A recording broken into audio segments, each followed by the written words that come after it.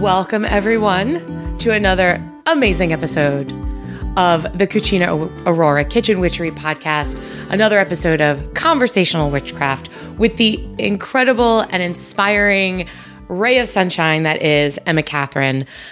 Emma is a witch and obeah. She is an author and a teacher who lives in the middle of England, where she reads tarot and drinks copious amounts of coffee. That's how I know we're going to be best friends. Because coffee is life. I'm still working on my first one of the day. And so I'm happy to meet a fellow caffeine addict. Emma, welcome to the show. Thank you so much for being here. I'm so excited. Oh, thank you for having me. I always love meeting new people. And this is one of the best things that come with writing and all of that. It's like meeting new people. I'm excited. I agree. I wrote my Kitchen Witch's Guide to Love and Romance. I wrote it and it released right in the beginning of the pandemic. And so what was supposed to be you're going to go on a book tour, you're going to go here and you're going to do this, turned into, well, fuck, you're stuck at home. And I started going on other people's podcasts. And then people were like, you're pretty good at this. You should do this. And I was like, no, I don't have time. And I was like, well, fuck it. I got plenty of time. And I'm going to run my own podcast. And I've only been doing it a little over a year. And one of the greatest things has been, like you said, meeting new friends, and specifically people like you that are across the world. I would never have the opportunity to meet you. You are in England, right? Right. You're in the UK. Yeah. Yeah, so I normally when people are like, oh, are you in London? No, I'm in the middle of England. So I live in Nottinghamshire. So, I live about 20 minutes outside of Nottingham City, Robin Hood. Right. That's Nottingham. So, yeah, right. So I don't live in London. So, yeah, so, in a little rural town. So it's great to meet lots of different people from all over the place. And you guys are, as the time of the recording this, we're recording this right in the middle of summer. Did I hear on the news you guys are having horrible record-breaking heat? Yes, it is mental craziness. And I like the heat. I am not one to diss the summertime, but 40 degrees. It's ridiculous, right? It feels like Satan's scrotum. Nothing against Satan, but it feels like Satan's scrotum. And I'm in New Hampshire, so I'm in the northeastern United States, where generally it's cooler. We moved here from New York, and we were like, well, let's go to New England because you get less summer, but it still feels like I want to kill myself. Honestly, I was just talking to someone else earlier today, an editor, and she was like, oh, I hope you're all handling the heat well. I'm like, oh, I'm handling the heat great. I am inside my house with the AC blasting and a sweater on, and I'm not going outside until October. That's just... Well, this is the thing, because we're not used to that kind of level of heat. So hardly anyone I know has aircon in their house. So everyone's dying. Oh my God, I'm so sorry. I know. Right, because you guys don't have that kind of weather. Why would you be prepared for it? Yeah, our houses are designed to keep in the heat. In winter, and they're all insulated, and no aircon. Oh my goodness. That I'm sorry. I'm really, really sorry. I'm very spoiled when it comes to climate control. It lasted 2 days, so and now we're back to normal. Yeah, now we're back to normal July weather. I've never been to the UK. It's a dream bucket list kind of shit for me to get over to where you are. And vice versa, same. You've never been here? No, never. That's kind of cool because most of the folks I meet from the UK are like, oh yeah, I've at least been to New York, or at least, it's terrible here. Don't come. Don't people listening, don't write me letters. America's a shit show right now. And I don't think that's surprising to hear from anybody. Where I am is very, very nice. But it's not like we're rural England. I mean, come on. That's where the history is. That's where the fairies are. That's where, nothing here's been built more than 100 years old. Do you know what I mean? We're babies and we suck. I shouldn't say that. I told you I'm very surly. surly this morning. I'm very surly. Anyway, you're amazing. So you've lived there your whole life. Tell us about what an obeah is. So, because I've never even heard that term before, which definitely gives you an idea. Like my witchcraft background, I'm Italian. I grew up in New York. So most of my first introductions into witchcraft, which is why I'm a kitchen witch, they're food related, they're Strega related. And then as I progressed, everything is sort of like, European based witchcraft. So tell us, for those of us that don't know, what is an obeah? So obeah is, I call it, so my family, my paternal family are from Jamaica. And so whenever I talk about obeah, that's where like my perspective comes from. So I tend to call it an Afro-Caribbean witchcraft, the form of magic. In Jamaica and in other parts of the Caribbean, it's often associated with malefic or what you might call black magic, So, it's a form of magic that was kind of brought to the Caribbean by enslaved West Africans during, those times. Both when Jamaica was ruled by the Spanish and the British. So it's kind of, and I always say, wherever you find obeah, it changes form because, its original form in West Africa is quite different perhaps to how I would practice it. And the same across all of the different islands. Because when the enslaved people were brought to that land, on the plantations, there was a mixation of lots of different peoples from different tribes. We talk about Africa, and we don't necessarily tend to think of all the different countries within it, and then even within the countries, right, tribes within that one area of land, who have their own traditions and their own beliefs and their own languages. So what you had on the plantations were lots of different people kind of all thrown together, and that was done kind of reduce the risk of uprisings and so on. And so that's kind of, you had a melting pot of people, and added to that were the indigenous beliefs from the predominantly Arawak and Taino peoples. So it's wherever you find it, it's kind of tweaked and different. But I often say there's lots of parallels between like folk magic, traditional kind of folk magic, So yeah, it's interesting that you led that with, well, maybe black magic, but I think when people use that term, what they really mean is light and dark and balance. Yeah. Because there is a lot of like in the witchcraft community and truth, like there is a lot of like woo woo, light and love, and I'm all for that, right? And I try to live in that space of positive energy and to harm none and all of that. And oftentimes you go back to like harm none being like the basis of everything. However, there is an element of protection and protecting oneself, protecting one's family. And, I was just having this conversation with somebody else, like mirror boxes. I'm going to do a mirror box spell around myself or a boundary spell or something like that, which is really just, hey, whatever the fuck you're shooting at me, let it go back to you. And that can be kind of like considered dark, but I don't think so. No, me either. And I think a lot of I don't know, I'm one of those people where witchcraft is everything. It's in every part of, like, there's no separating the different parts of ourselves. They're all like, there. And so witchcraft kind of permeates everything for me. And I grew up in like I still live in a really working class area. Right. One of those places where people might, say, don't go down there. It's not that bad. It's not that bad. But, I think that kind of upbringing makes you a bit tougher because you are faced with lots of challenges that perhaps you might not face if you live in nicer areas or nicer. I would agree with that, right? Yeah, because you got, like I said, I'm from New York originally. We got tough skin when we're born. Like we pop out going, what's your fucking problem? What's your fucking problem? Yeah. Like that's how we immediately, There's a song by KRS-One, and I can't remember the name of it, but there's always a lyric in there that I always think, And it's always like, to stay on course, you've got to roll with force. And I always think, yeah, that's true in life, it's true in magic too. Love that. I love that. Yeah.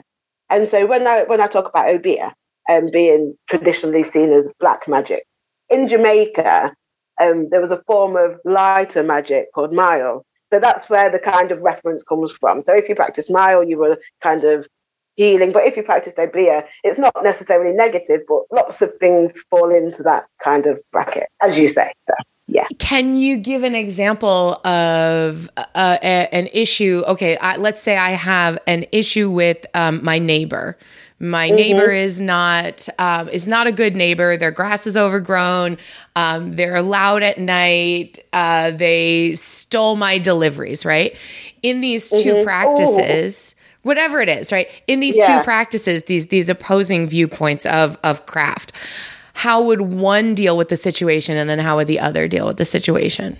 I guess the difference really is, and I can't really speak about Mile, because nowadays the term Obeah is used to just encompass kind of any kind of magical practice in Jamaica, at least. But I know that within Obeah, there is really no limit. It depends on what the person wants and what the Obeah practitioner is willing to do, you know. Yeah.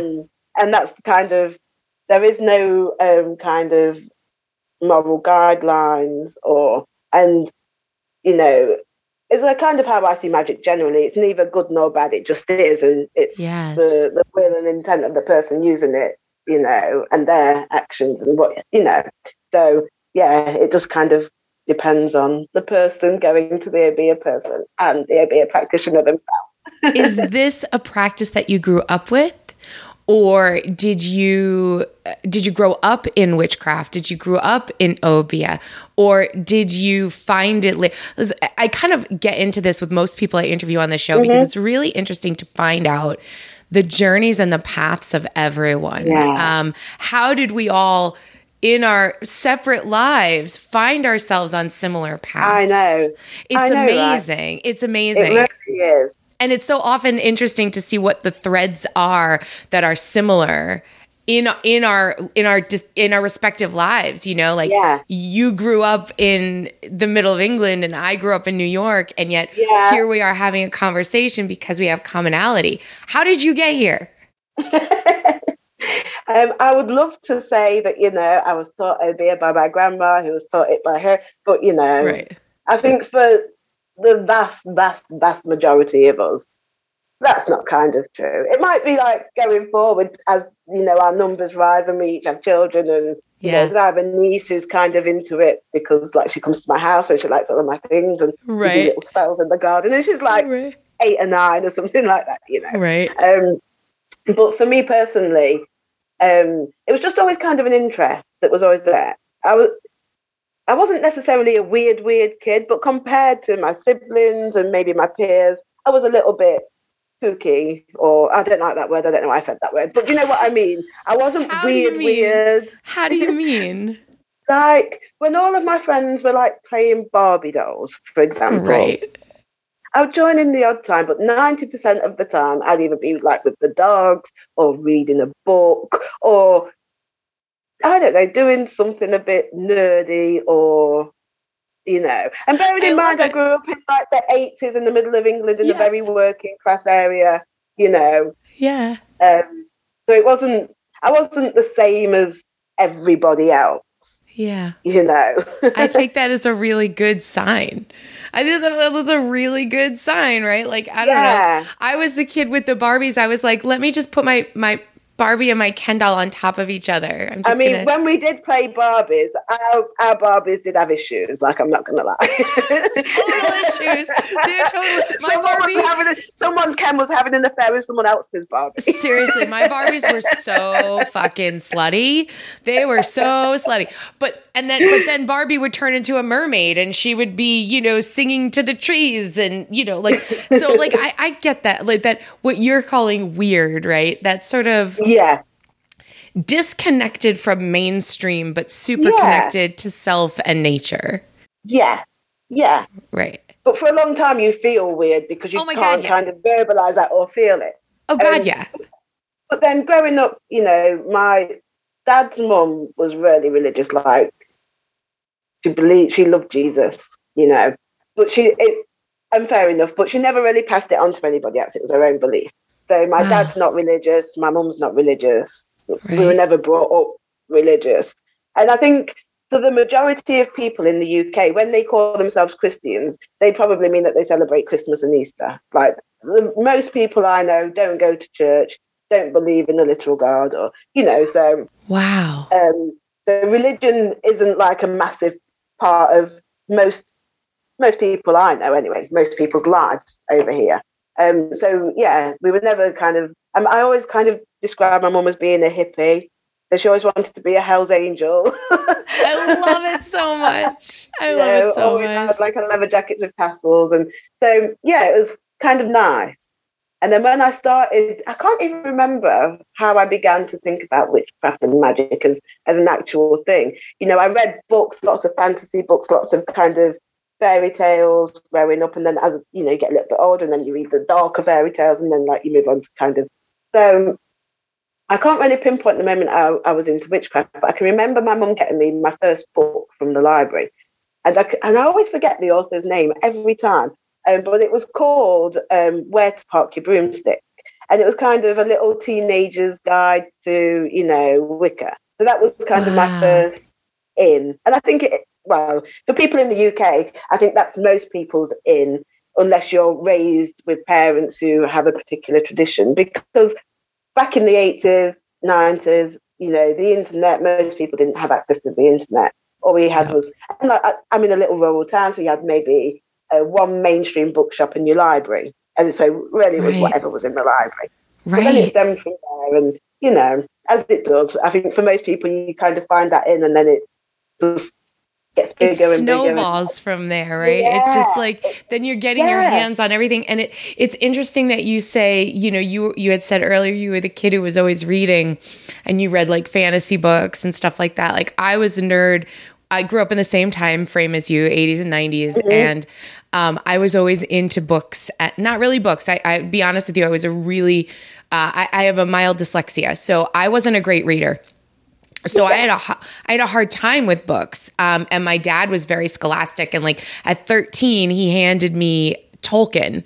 And he's like, I read this when I was 13 for the first time, so you need to read this. And I was like, I couldn't get through it. I was like, Tolkien? It was probably, the first one was probably Lord of the Rings. And then when I said it was too much, I think he gave me The Hobbit and he was like, oh, this is much easier. It's much smaller. And I was still like, no, thank you. Yeah.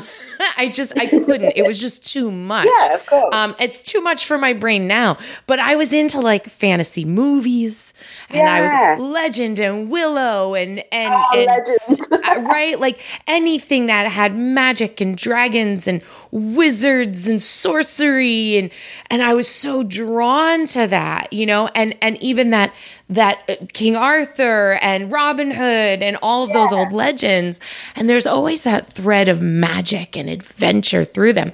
And then you get into your teens and you're like, wait a second, is this, people are actually witches? That's a thing? Like, I know. That's a thing. And my upbringing was very strict Italian Catholic, like going to church every weekend. Mm-hmm. Like I would go to like a slumber party with my friends in high school, you know, like we would all, with a group of friends, and we'd all sleep over each other's houses and, you know, stay up late and watch movies. And my parents would pick me up at 8 a.m. on Sunday morning to go to church. You're damn straight I wasn't allowed to miss church. And I sang in church and I taught kids in church. And we were like this super Italian Catholic family. And it's really interesting for me to hear you say that most people in the UK don't have that, like, that's a thing here. Like people like go to church. Like, I mean, they're, I mean, they do here, some people, but like, I think there's always reports that year on year congregations are down, and it's just not a huge part of most people's lives. Of course, there are people who do, you know, who are religious and do go, but yeah. But isn't it so much nicer when church is your backyard? I don't know. For me anyway, right? Like nature is the church. And, you know, coming back to your point earlier when you said, you know, witchcraft is everything we do. And that really, and I definitely want to really delve really deeper into your book, which is called Witch Life. And it's exactly what you're talking about. Everything being witchcraft, and the simplicity of it. And I think as we're talking about structured, organized religion versus witchcraft, right? I mean, obviously those of us that don't like structure, those of us that don't go with the norm, those of us were the kids that were like, I'm going to play with the dog instead of hang out with the friends over there playing hopscotch. We fit much better into something that is less structured. Yeah, 100%. It just gives you that freedom, doesn't it? Right. Yeah. So you found witchcraft with this book, How to Park Your Broom, or Where to Park Your Broom. Yeah. At what point did you discover the Obeah side of witchcraft? It was quite a bit later, to be honest with you. So I practiced kind of Wicca. You know how you do, you go, but Wicca wasn't really for me. Nothing against Wicca at all. But you know, it just wasn't for me. It didn't fit me. And so, you know, I kind of liked that exploration, and I kind of turned more to the folk side of things. I love folklore. I love folk magic. I love, you know, all of that stuff. I like, you know, all of the ritual and glamour. But, you know, there's something special about just being able to kind of go to your back garden, go to your house, go to your local area, and use what's there, you know. Yes. I think there's something really special about that. You know, I was really quite, I guess, although I didn't feel it at the time, I guess I was more experienced with witchcraft and my own beliefs and more secure in. And for a long time, I think that I just felt like that there was something missing, because obviously I'm biracial. So my dad's from Jamaica, my mum is white British. And so for such a long part of my practice, British or European magic or influences were the main kind of part of it. Right. So I always felt that, you know, and my Jamaican family are such a big part of my life as well. You know, my grandparents, the culture, it's such a big part of my life. So I always felt that there was something missing.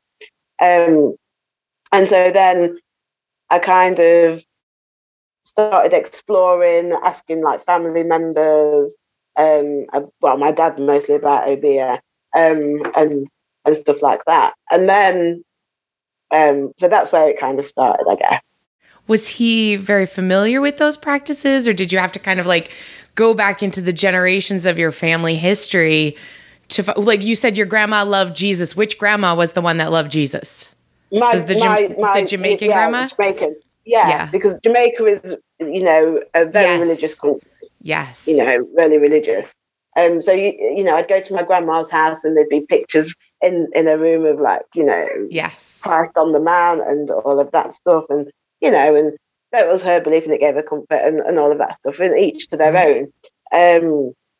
But so in Jamaica, like, you know, there's a lot of things. I was watching a TikTok video, because I just sometimes like, you know, when you've been so busy, you just need something that numbs your brain for 5 minutes. Yes, 100%. Yes. I mean, there's some really good videos on there, but like sometimes I just want mindless nonsense. Yes, you scroll. I call it my dopamine scroll. Cat videos. Every night before bed, I'm scrolling. I'm like, I need my dopamine. Where's my dopamine? I need my cute kittens. And I look at videos of wombats. I love wombats. They're just the cutest animal on the planet. So I'm with you. I'm totally with you. Yeah. And so, you know, there's a video, and the guy was basically saying there's lots of things that Jamaican people do, like, or superstitions that they hold, that are actually related to Obeah. For example, like using blue water, you know, eating rice and peas at 9 nights and stuff like that. And ask any Jamaican person about duppies, and it's like spirits, malevolent spirits, and that kind of stuff. So there's lots of stories that are kind of related to Obeah, but maybe people might not associate with Obeah. So, like, it's a great source of information for kind of, you know, when you ask him about, like, ghost stories used to tell each other, or, you know, what are the folk tales, or, you know, bits where he grew up in and stuff like that. So that's really interesting. But about the actual practice of Obeah, not many people do know unless they are an obeah practitioner or they're training to be, because it's so secretive. Right. It's an oral tradition, so you'll not find any books. You have to apprentice under somebody, and you there's should. a process of it. Yeah, absolutely. And you should. These are traditional practices of a people, and it is inappropriate to think that you know what you're talking about if you're not being trained and worked, initiated into these practices. Absolutely. And like witchcraft, I think it's so in depth and there's so much to learn, and you never really know it all. So he didn't really know a lot, and how I kind of stumbled into it. And I recently told this story to a couple of my own obeah students. So, like I say, it'd be lovely to say, like, my grandma, but it's not true. So my grandparents came over to the UK in like the 1950s. So what happened back in the day? So it was after the Second World War, and the UK put out like a call to, the Commonwealth countries and the other colonised places, they needed labour to come and build up after the war. London was devastated and all of that stuff. So my grandparents came over, and it's called the Windrush era because, the first ship to dock was the HMS Windrush. Wow. So they came over in the 1950s. So what happened was the husband would come over first. He would get the house, find a job, and then a few months down the line, the wife would come over. So my oldest uncle and my dad were the only two of their siblings born in Jamaica. So after a few months or a year or so, my dad came over.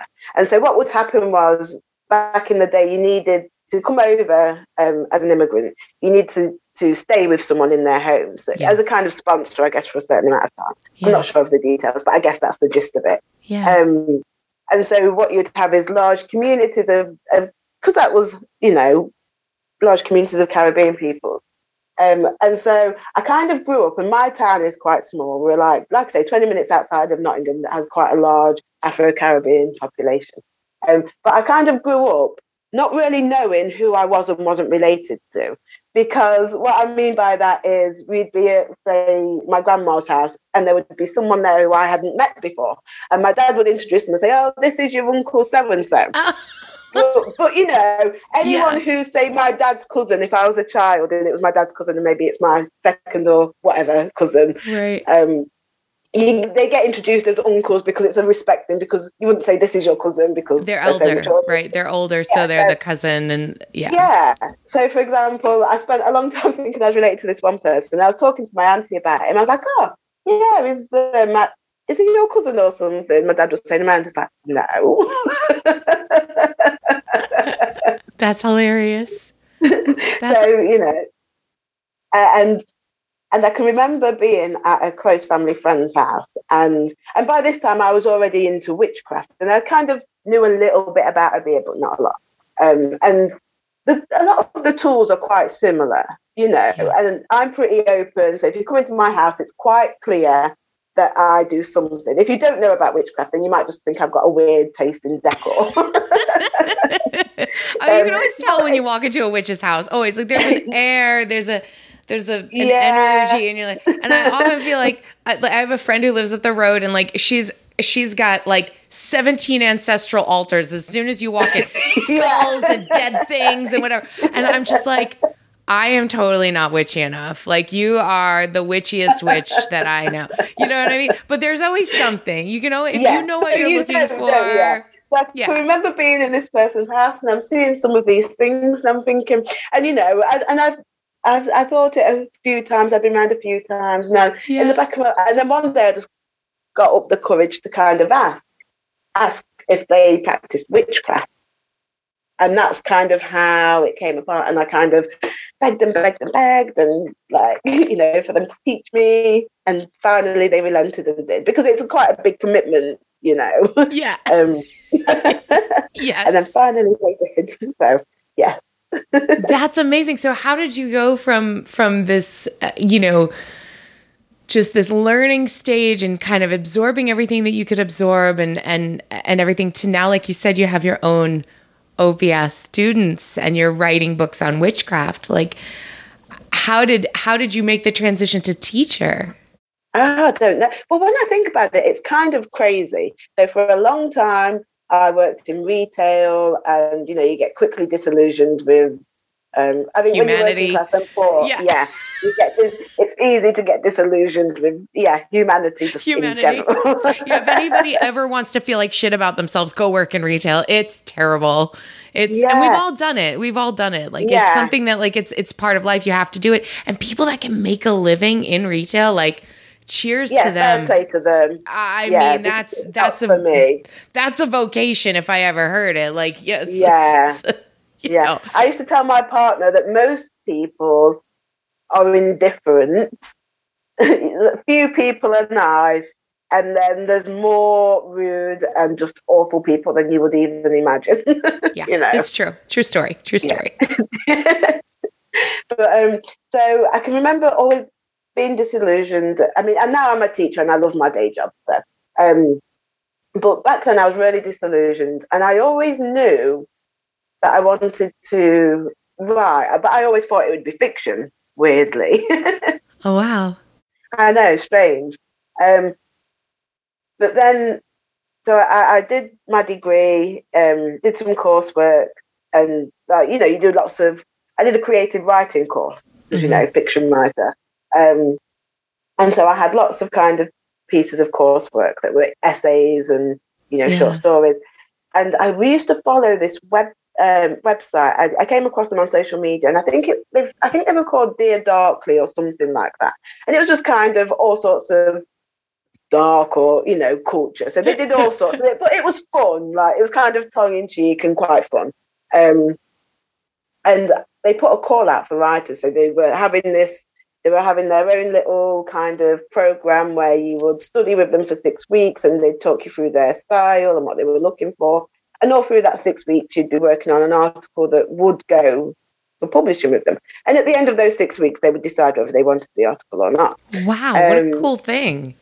I know, it was really good. Yeah, really cool. Practical knowledge. And then like this... That's fantastic and good for you. And so you took this course. Like most people don't take that leap. They'll go, "Oh, that sounds interesting." Well, I'd done that for a long time. I'd seen lots of because I think that's one of the good things about social media. Most of my writing opportunities have come about through social media because I follow someone and they've shared a call for submissions or so on and so forth.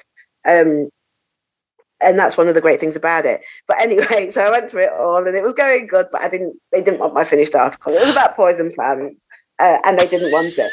And I was like gutted, and that was it. I tried and failed. That was it. I was going to hang up, put the lid back on my pen and do away with my notebooks. And I'm quite dramatic. I'm never writing again. So I was just bemoaning to my younger sister. She lives down south, close to London. She was on the phone. I'm like, because I'd been telling her about it, and she was asking about it. And I'm like, they didn't want it, so I guess that's that. And she's like, Emma, she's surely look around. So I did. So I was thought, right, I put my big girl pants on and kind of had a look around. And then I found Which Way magazine, and they had a call for submissions. So, and I really liked this article that I'd written. Even now, I really liked it. So I thought, right, I'll send it to them. So I sent it, and it was with a little covering letter. And then I went to my uncle's barbecue. So came home quite drunk. And forgot I'd sent the email. Mm-hmm. So I was just I don't know, you're on your phone checking. And I'd got an email back from them and they'd loved it. And now I'm still a staff writer for them. So that was really where it snowed. I know. What? I know. But this is important shit, okay? Because people always want to know, how do I go and do this? And, it'll never happen for me. And, I tried it once and it didn't work out. And I think it's so important for people listening to hear these stories of you are now a successful book author. I know, it's still mental even to think about it. It's totally mental. Okay, my book is like going to be 2 years old this summer, and whenever anybody's like, "Can you sign this?" I'm like, "Oh my god, really? Oh my god, you want me to say? Oh my god!" But the thing is that these opportunities present themselves, and I think we as witches specifically need to remember that we are fucking powerful. And what we put out, we get back. I think that's true for everyone, witches or not. What you put out into the universe, you get back.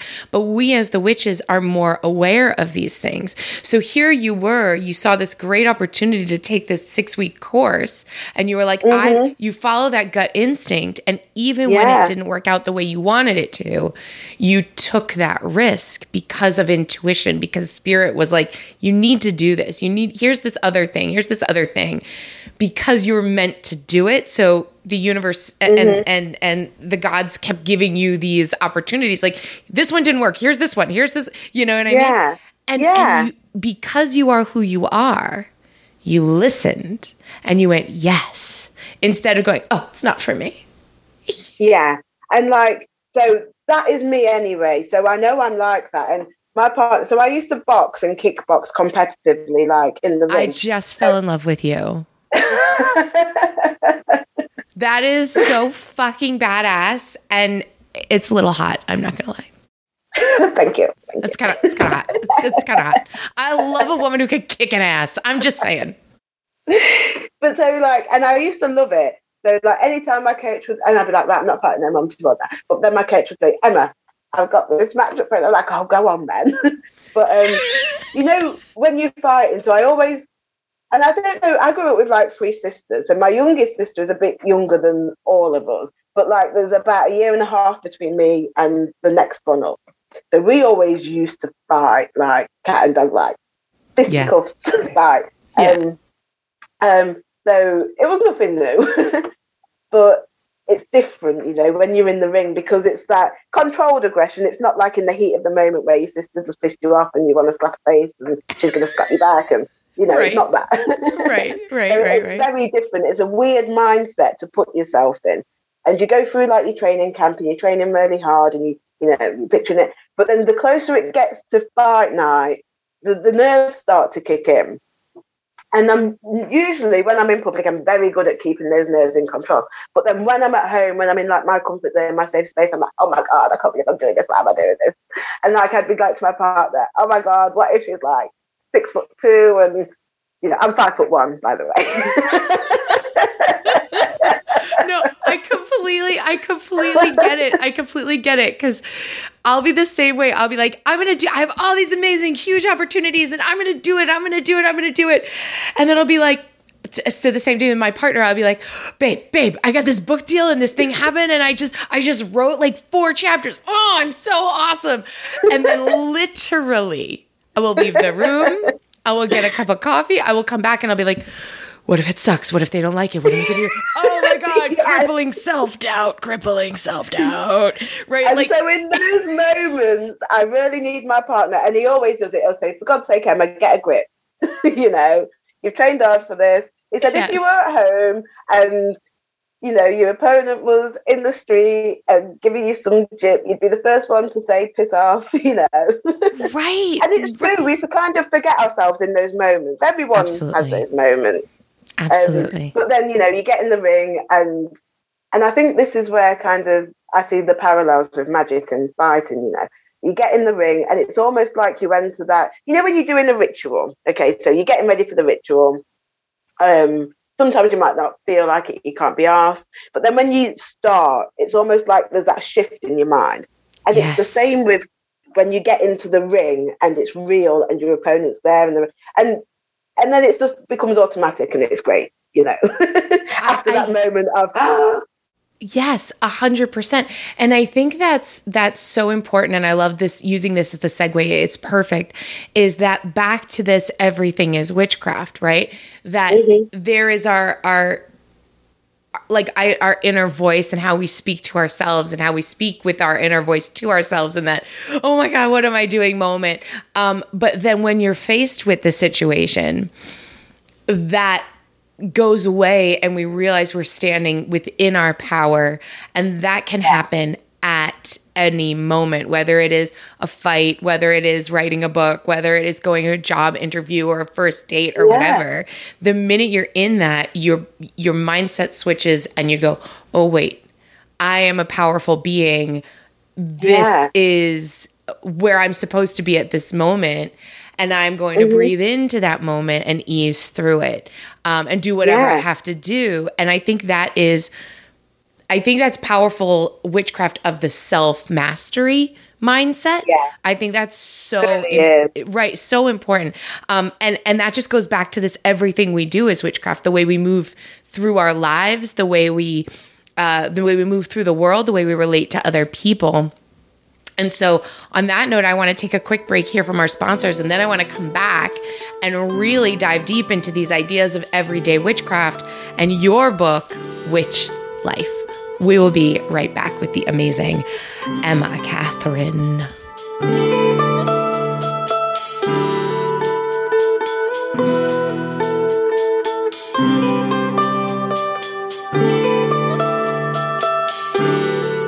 Guys, I have just got to tell you about the Robin's Nest.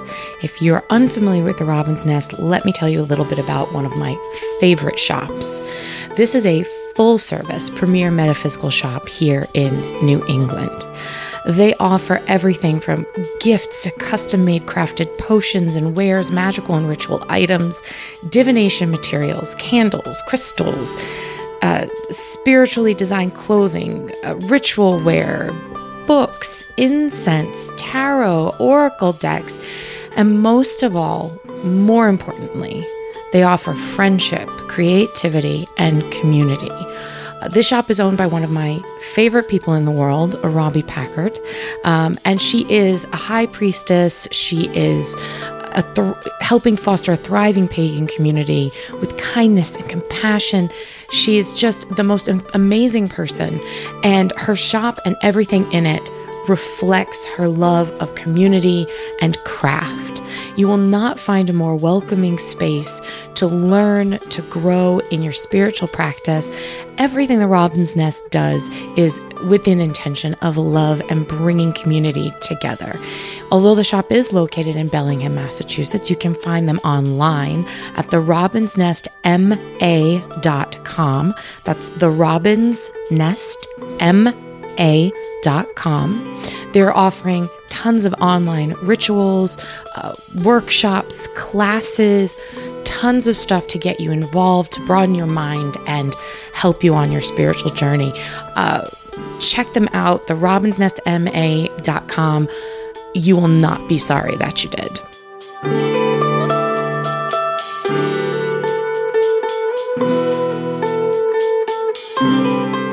Somewhere over the rainbow, through a field of overgrown poppies, down a crumbly yellow brick road, you'll find Green Girl Diaries.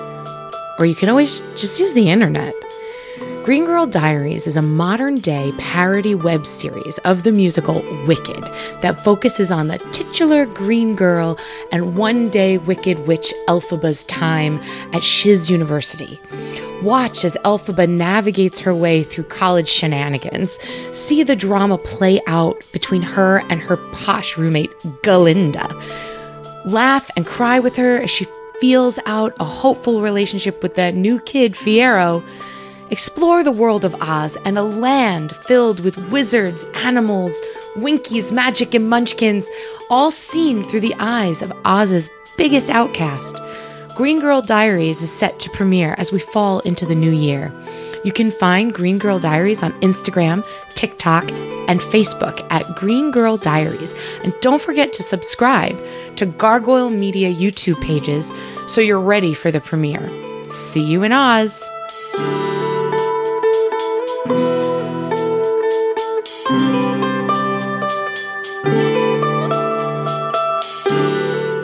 We are back on a very fun episode of Conversational Witchcraft with Emma Katherine. And before the break, we were talking about the ideas of everything we do being witchcraft.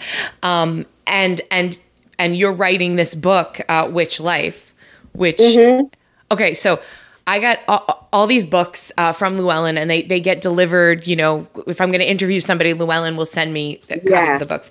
And how lovely! It's really great. It's pretty great. You know, they're like, okay, here's a bunch of authors. Here are things that we think that would be nice for your listeners. And I get to go through and go, this person sounds awesome. Oh, I love this one. I like that book, whatever. And they'll send me the books, which is amazing. So this book came in a package into my office, and literally, I shit you not, 3 people in my office were like, oh, can I have that? Can I have it? I'm like, you can't have it until I'm done with it.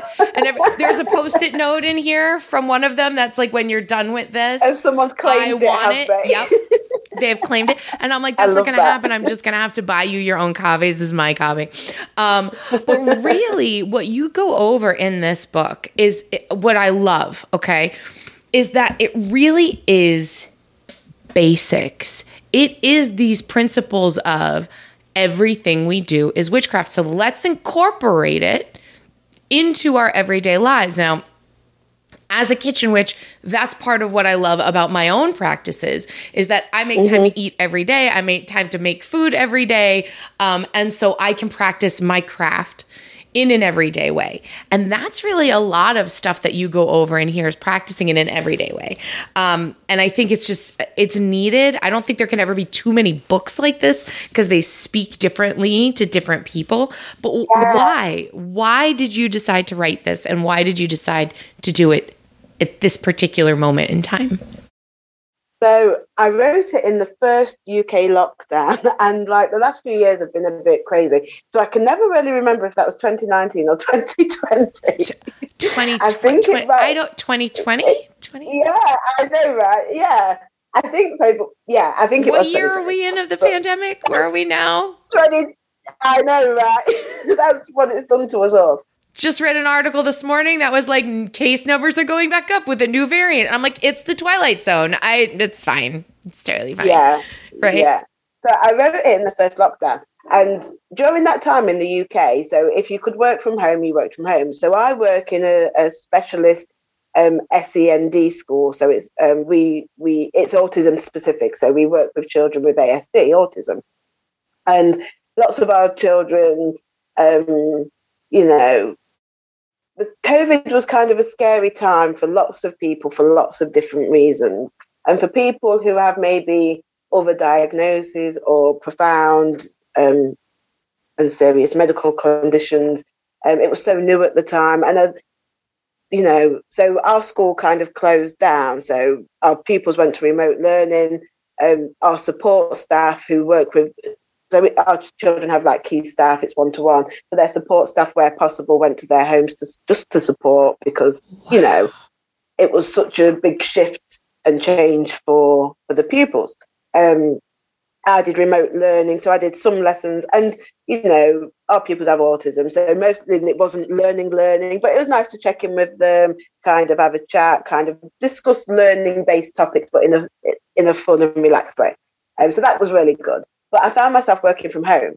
And when I wasn't doing scheduled calls with pupils, I found myself doing really odd hours, like working hours, like my whole kind of sleeping pattern changed and everything because it was so drastic. Like that lifestyle change was so drastic and happened so quickly. So like back then, I think you were allowed out for an hour a day for exercise unless you were going to work or to the shop. And back then it was only like essential shops, like food shops and so on that were open. Right. Essentials.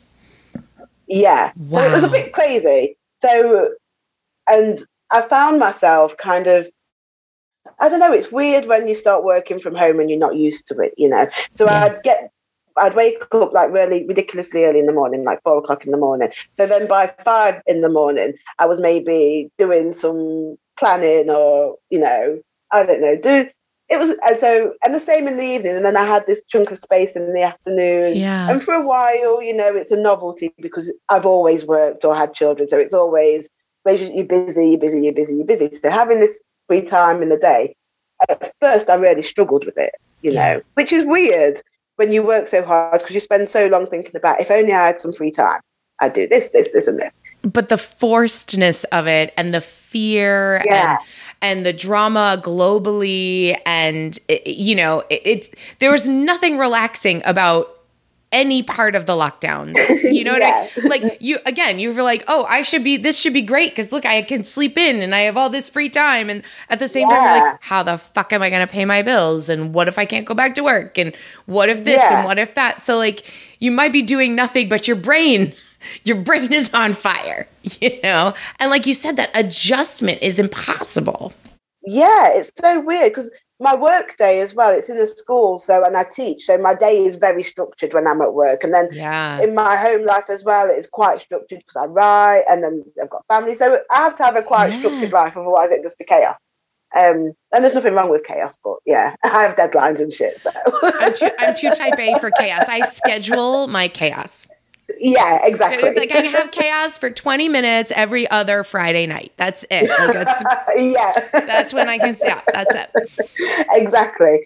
So, it was really weird for me. And I think that I found myself in a bit of a rut. So, I don't know, you think it's great at first. So in a week, you've watched whatever you wanted to watch on Netflix, and then, And I think it was only my practice, my witchcraft and Obeah practice, that really kind of kept me a bit sane, kept me my routines going, so on this day I'd do this, on this day it was this time for this ultimate. So, it kept me kind of sane. And I just thought that actually, I don't know, it kind of inspired me to write the book, to get people to actually practice, because we spend so long, and, I'm guilty of it as well. I always do it. I spend so long researching something, and I love research because I am a nerd. But then when it comes time to do it, sometimes your comfort zone is to go back and just, maybe I'm not ready yet, maybe I'll, but actually just going and doing the thing, making the mistake, that's how you learn. That's really how you develop. So I wrote the book because I wanted people to go out and try these things, just try them. But also try them how I've written them in the book. But then, if you think something's wrong, change it. Change it based on what you have, change it on what you feel. Nothing's rigid. I can always remember one of my Obeah students asking if I had like a book or any recommendations for, say, a book of invocations for the Obeah spirits. There's no such thing exists. Not that I know of. Right. I said, and even if they do, I said, they're only written by other people. There's nothing ultimately special about them other than that's that person expressing their deep relationship. Right, that's their point of view, and those are their rituals, and that's right. Like I always say, like you can only teach what you have your own experiences. You know what I mean? Like this is what I do, so take what I do and take what works for you and leave the rest. Right? And I think, absolutely. I think you really nailed it. Calling the subtext of the book being a practical guide for making everyday magical, because as witches, and it's something that I talk about with Kitchen Witchery, we kind of wish that we could be doing all these things all the time. And it's funny that you point out that, like, even within a pandemic where you'd be like, oh, well, now I have all this time to do these super deep rituals, and I could be planning and I could be doing this, and I'm going to celebrate every sunset and every sunrise and blah, blah. There's still like a million, like we still have lives. We still have jobs. We still have homes and children and pets and spouses and things that, we have to take care of. And so to break these things down in a more practical way and go, oh, right, tonight's full moon. Let me just flip this open and go, oh, yeah, look, here's a good full moon thing I can do. It's going to take me 15 minutes. That's great. We need that sort of thing in our practical lives as witches so that we do stay tethered. As you said, that magical practice and that Obeah practice is really what tethered you to spirit during a time of upheaval, being the pandemic. Yeah, and I just think if you wait for that special moment, and don't get me wrong, I always, I love a good full moon ritual when I manage to get to one. Sure, yes. There's great stuff. But I think if you're always waiting for that moment and then it comes and goes and you miss it for whatever reason, you think, oh, well, never mind, I'll wait for the next one. You're always bloody waiting for the next, always waiting for the next. And you never do the thing. So if you can make your life as magical as possible, and there are many ways to do it in, lots of different ways, then you're always practicing that craft. You're always honing your skills. You're always building that connection to spirit, to your own practice, to yourself. Yes. Yeah. I love that you said that, you're always creating that magical practice with self, because it is, as we talked about at the very, very beginning, it is an evolution of practice. And as we learn and we grow and we change and we adapt within our own spiritual practices, but having those basics down is so important. And that's kind of also how, like, maybe you have this experience as well at bringing people into your practice. Like, here's something very basic that I can do to celebrate, as the time we're recording this, it's going to be Lammas, 1st of August, first harvest, right? Coming up. And how do I want to celebrate that with people that aren't necessarily identifying as witches and pagans? Oh, well, I can do this incantation over a bread that I'm going to bake, and then I can serve that to people that I'm going to eat a meal with. And so we can celebrate these things together and stay tethered into that spiritual practice. Yeah. Yes, absolutely. It's a great way of that. And I also think that, so in the book, you'll find several different things to do around the full moon or the different moon phases or, the different Sabbats. There's several different things to do. And the idea is, like, if you want to do all of them, great, fun times, if you have the time, fantastic. But I think I often see those times, so whatever moon phase, say the full moon or the dark moon, or say, it's going to be Lammas soon, or Yule. I always think that we tend to think of them, and I think it's because of our kind of our lifestyles. We're always on the go. We think of what's next. So the date comes and we say, right, it's going to be Lammas on the 1st of August. And then the 1st of August comes and you do your thing, or maybe you don't. And then it goes, and then it's like, right, done, now, on to the next. But I don't tend to see them as that. I tend to see them as maybe the markers of the season. So, energies come in ebbs and flows. So it'll start with a trickle and grow and grow and grow to the peak, which might be Lammas or whatever you're celebrating at the time. But that peak, it might start to dip a little bit, but you don't tend to notice that dip. So I think if it's, say, you're busy on the 1st, say you're at work, real life gets in the way of our magical shit all the time. All the time. Yeah. So, you might not have time for a fancy ritual. You might not have time to do all of these things. So, but there's things you can take from the book from around that time, adapt them if you need to, but you can do them at any time around that time. You've got the day before or the day after. It doesn't have to be exactly on that day. You can still give thanks. You can still honor. You can still work with those energies. They're still there. They haven't just quickly gone and right. And I think that's a really important point to make as well, is that this is not what we practice as witches. And I'm using witches and pagans as a blanket term, right? What we practice is not so rigid where, like, you have to go to church on this day because this day is Easter Sunday. And this is the day you have to say these particular prayers and do this particular ritual. Like, that's not how our spiritual stuff works, right? Yeah. Oh, well, maybe Ostara falls on a Wednesday and you've got a big work meeting, or your kid has band practice, or you're going to take the dog to the emergency room because he ate a shoe. You can then say, oh, well, I've got a couple of days next week where things settle down. And so because everything is, specifically when we're talking about seasonal stuff, you've got 4 seasons in the year in most places on the planet. And then you also have, the way the wheel of the year turns, right? Yeah. So you could say, I have these 6 weeks in this season to celebrate, or these 8 weeks, right? Yeah. And like you said, I love the analogy that you said, Emma, of the energy trickles and then it might come to a peak and then it will trickle away again. And I don't even know if I would say it trickles away or if it just changes. Yeah. You know what I mean? Yeah. And I love that analogy so much. I'm wondering, was there anything particularly challenging for you in writing this whole book? Because you write smaller chunks, right? You write articles and short things. So was there anything about writing this full book that you found really challenging?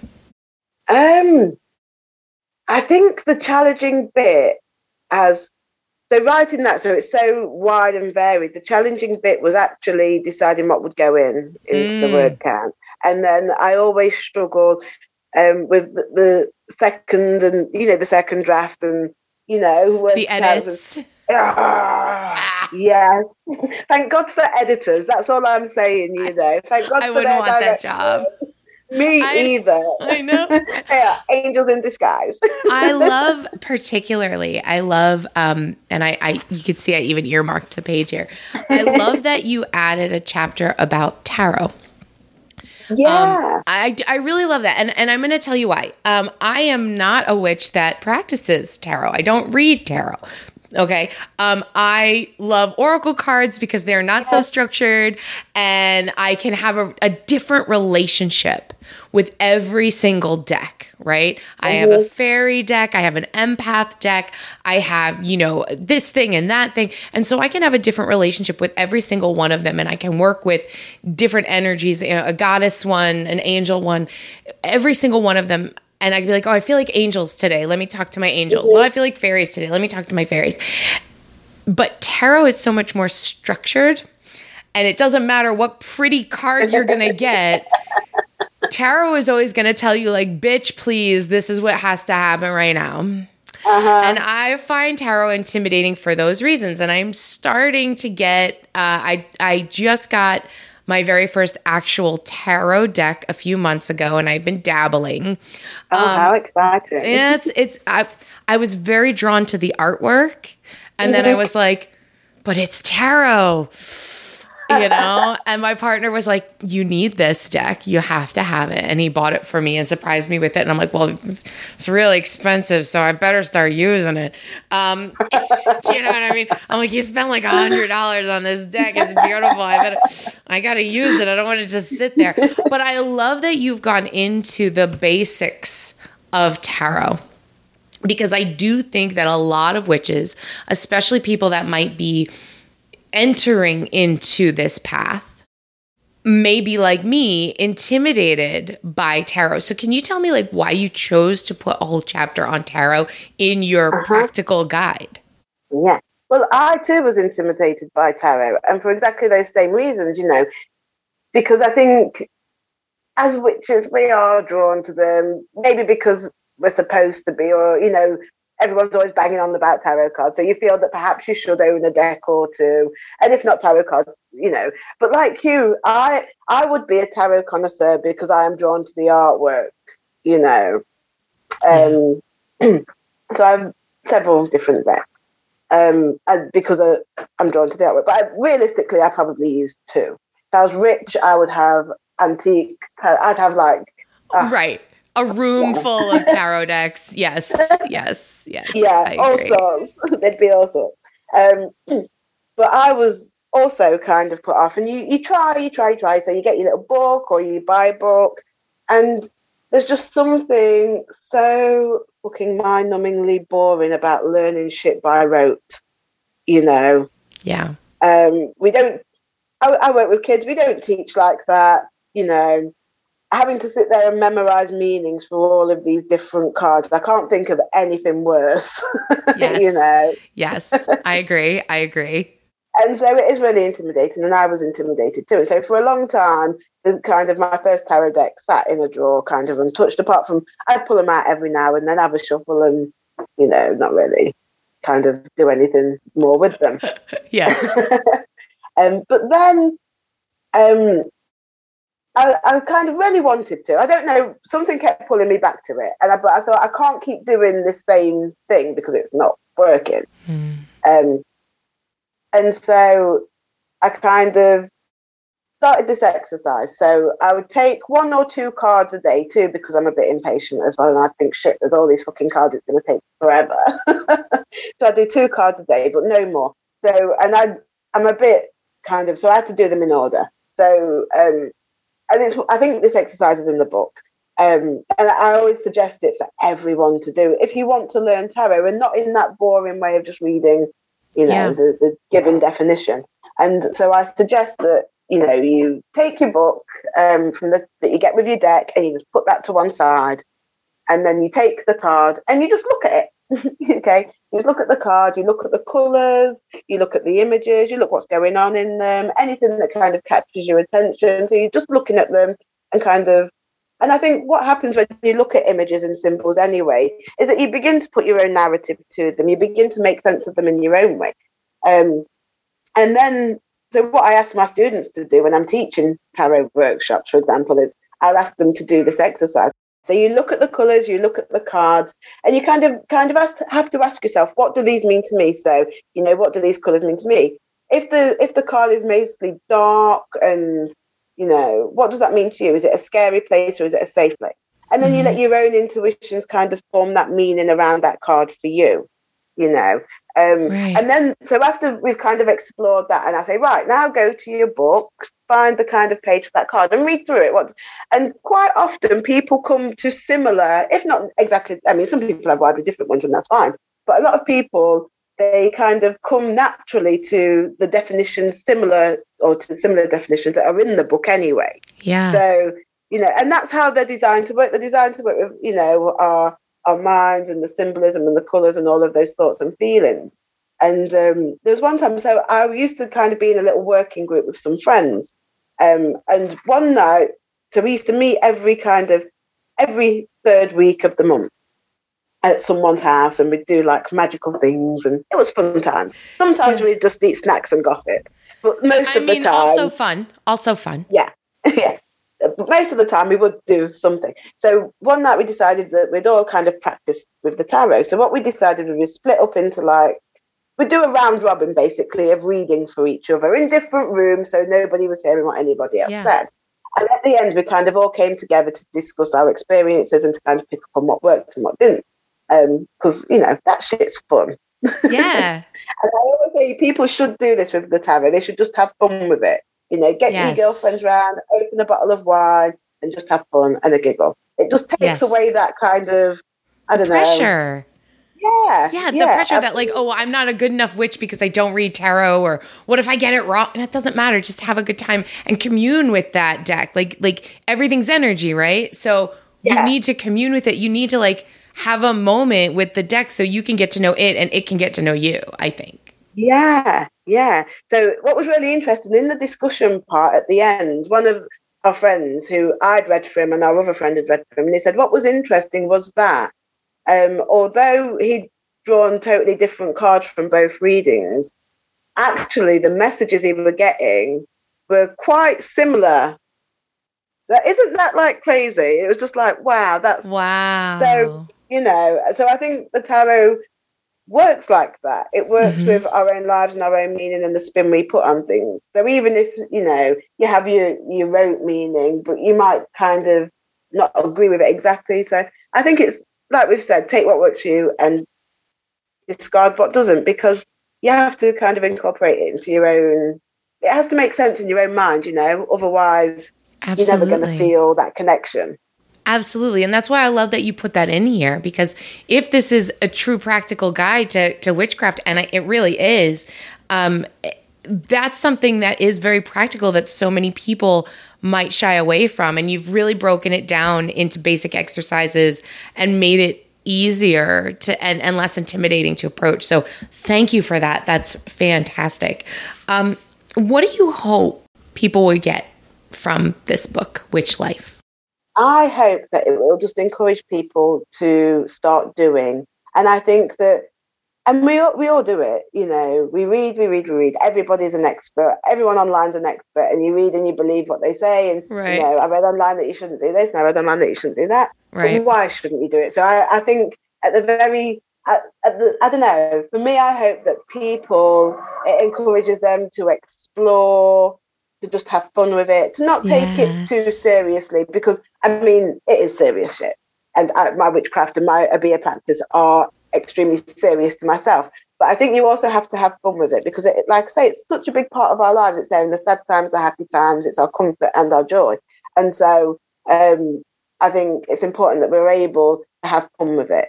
if we're too serious all the time, nobody wants that. Nobody wants. That's amazing. Emma Katherine, the book is called Witch Life, A Practical Guide for Making Everyday Magical. So Emma, tell us where we can find you online, on Facebook, Instagram, where we can buy your book, all that jazz.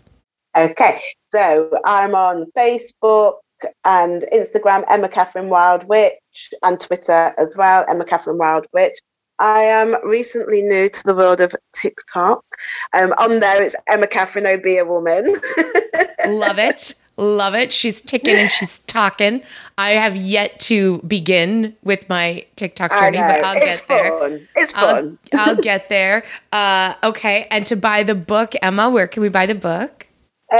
Llewellyn, obviously, but all good bookstores and all website. Local good bookstores. Yeah, go support your local bookstores. Local, yes, local, absolutely. anywhere books are sold. And they can order it too. So, yes. Yeah. And I just want to say that I love, this is going to sound really weird. I'm a very tactile being. I love the feel of this book and the, like, it's right. It's like, I don't know how to describe it. It's almost like flocked. It's like soft. I know, it's right? Chunky, and it just you really want to hold it. And I'm the worst person in the world because I love to make my books like I like them to be weathered. So I earmark everything, I dog ear everything, and then I like break binding. Yeah, and to the disgust of most of our readers, yes. Yeah, right. But yeah, people are like, oh, how could you break binding? Oh, and I'm like, no, I want it. Like, I want, like, if you have my book, I want it to be exactly filthy. I want it to be stained. It's a cookbook. It should have flour and eggs all over it. The sign of a good book, right? That's what I'm saying. Right? A good book. Like, I want to, like, if I read the whole thing through and then I hand you a book that's got like, you know, it's all frayed around the edges, but this book feels so yummy. And it's just a lovely, lovely book. And I'm so grateful that you decided to spend a little time with us today, especially because you're in the UK and I'm over here. And so I'm glad we can make this happen. So thank you so much. But wait, before I let you go, I must ask you my signature question that I ask everyone who comes on the show, which is completely unrelated to anything else we've been talking about. Oh, exciting. So it's very, very exciting. So obviously I am a kitchen witch, which we have discussed a little bit. If you were to have me make a magical meal for you, what would it be and why? Oh, you say magical meal as in like what? Anything, like anything you want. Some people say, you know, oh, you know, my grandmother had this recipe and no one's ever been able to recreate it. So that's really special for me. Or my favorite dish is this. Or I would have you make a prosperity spell and it would be this. So like, okay, I have food. Okay, so I'm a vegetarian. I've been a vegetarian since I was about 7 or 8 years old. Wow. So like most of my life. But when I used to eat meat, so my dad's Jamaican. My dad is a great, great, great cook. Yeah. I won't tell him that again, but he's a very good cook. And my favoriteest thing that he used to make when I used to eat meat was salt fish fritters. Oh, salt fish fritters. Yeah. So salt cod fritters. But obviously now, so if it was like magical fancy, I would love a way of eating real salt cod fritters without it being real salt cod. So can you make me this fish dish, but no fish? Put no fish in it, just the fritter. But I want it to be exactly like. I want it to be exactly. I've never even heard of a Jamaican salt fish fritter. I would imagine that it's like, and you said it's cod. So we're in New England and we get amazing fresh cod. It's like in season, and I have a fishmonger that literally her and her husband, they fish off the coast of Maine on like a Tuesday and then bring the fresh fish down like that you buy on Saturday. It's amazing. It's amazing. So what is that? What's even in that? Is it spicy? Is it crunchy? Like what's in it? It's not spicy. Like a lot of Jamaican food can be spicy. So they're so nice. So saltfish was a way of preserving the fish back in the day, you know. And even like now in a lot of rural places in Jamaica where perhaps, you know, they might not have refrigeration, or it might take a long time to get from one place to the next. So, you know, saltfish was a way of preserving it. So it's kind of preserved with salt. You soak it to get a lot of the salt off, but there's still a salty taste. Yes. And I know it's bad, but I'm someone who has to cover my food. I can't help it. I would it, but chips. 100% eat salt and chips. And I mean your chips, not my chips. Like what we call fries and you call chips. I could weird. Some people, it really pains me when I see people eating chips and they don't put salt on. I'm like, oh my God. But yeah, so the fish is preserved in salt and then it's soaked. So you get the majority of the salt off, but you still got that salty taste. And then it's just delicious batter, and then it's deep fried. And then we used to eat them straight like on a Sunday morning. So my dad is like old school. My dad would like on a Sunday morning in my house growing up, we spend everyone doing housework, him included. Like Sunday would be the day we blitz the house, but everyone had to do it. And then we'd have Sunday dinner, like a roast dinner, maybe at 2:00 in the afternoon.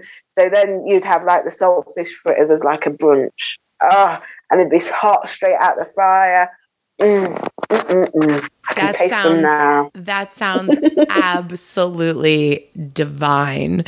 And I love learning about different, like I've never even heard of that. So now I'm going to like go look it up and try to make a recipe. And I don't know if I could do it without the fish, but I love cod. And I love, like, I can't eat shellfish. Unfortunately, I developed an allergy to shellfish. So, like, I've now started, like, ooh, let me make this and let me make that. If it's cod or haddock or, like, any of the fish that we get here, it's just so good. I'm starving now. Okay. That sounds unbelievable. Emma Katherine, thank you so much for spending time with us. This has been a delight. You are delightful. Your book, Witch Life, A Practical Guide to Making Everyday Magical, is fantastic and is available anywhere books are sold. Thank you for being here. It was just lovely to have you. I had a great time. Thank you. Hooray. Thank God. I'm so excited. And until next time, everyone, I wish you so many blessings and so much gratitude. Thanks, everybody.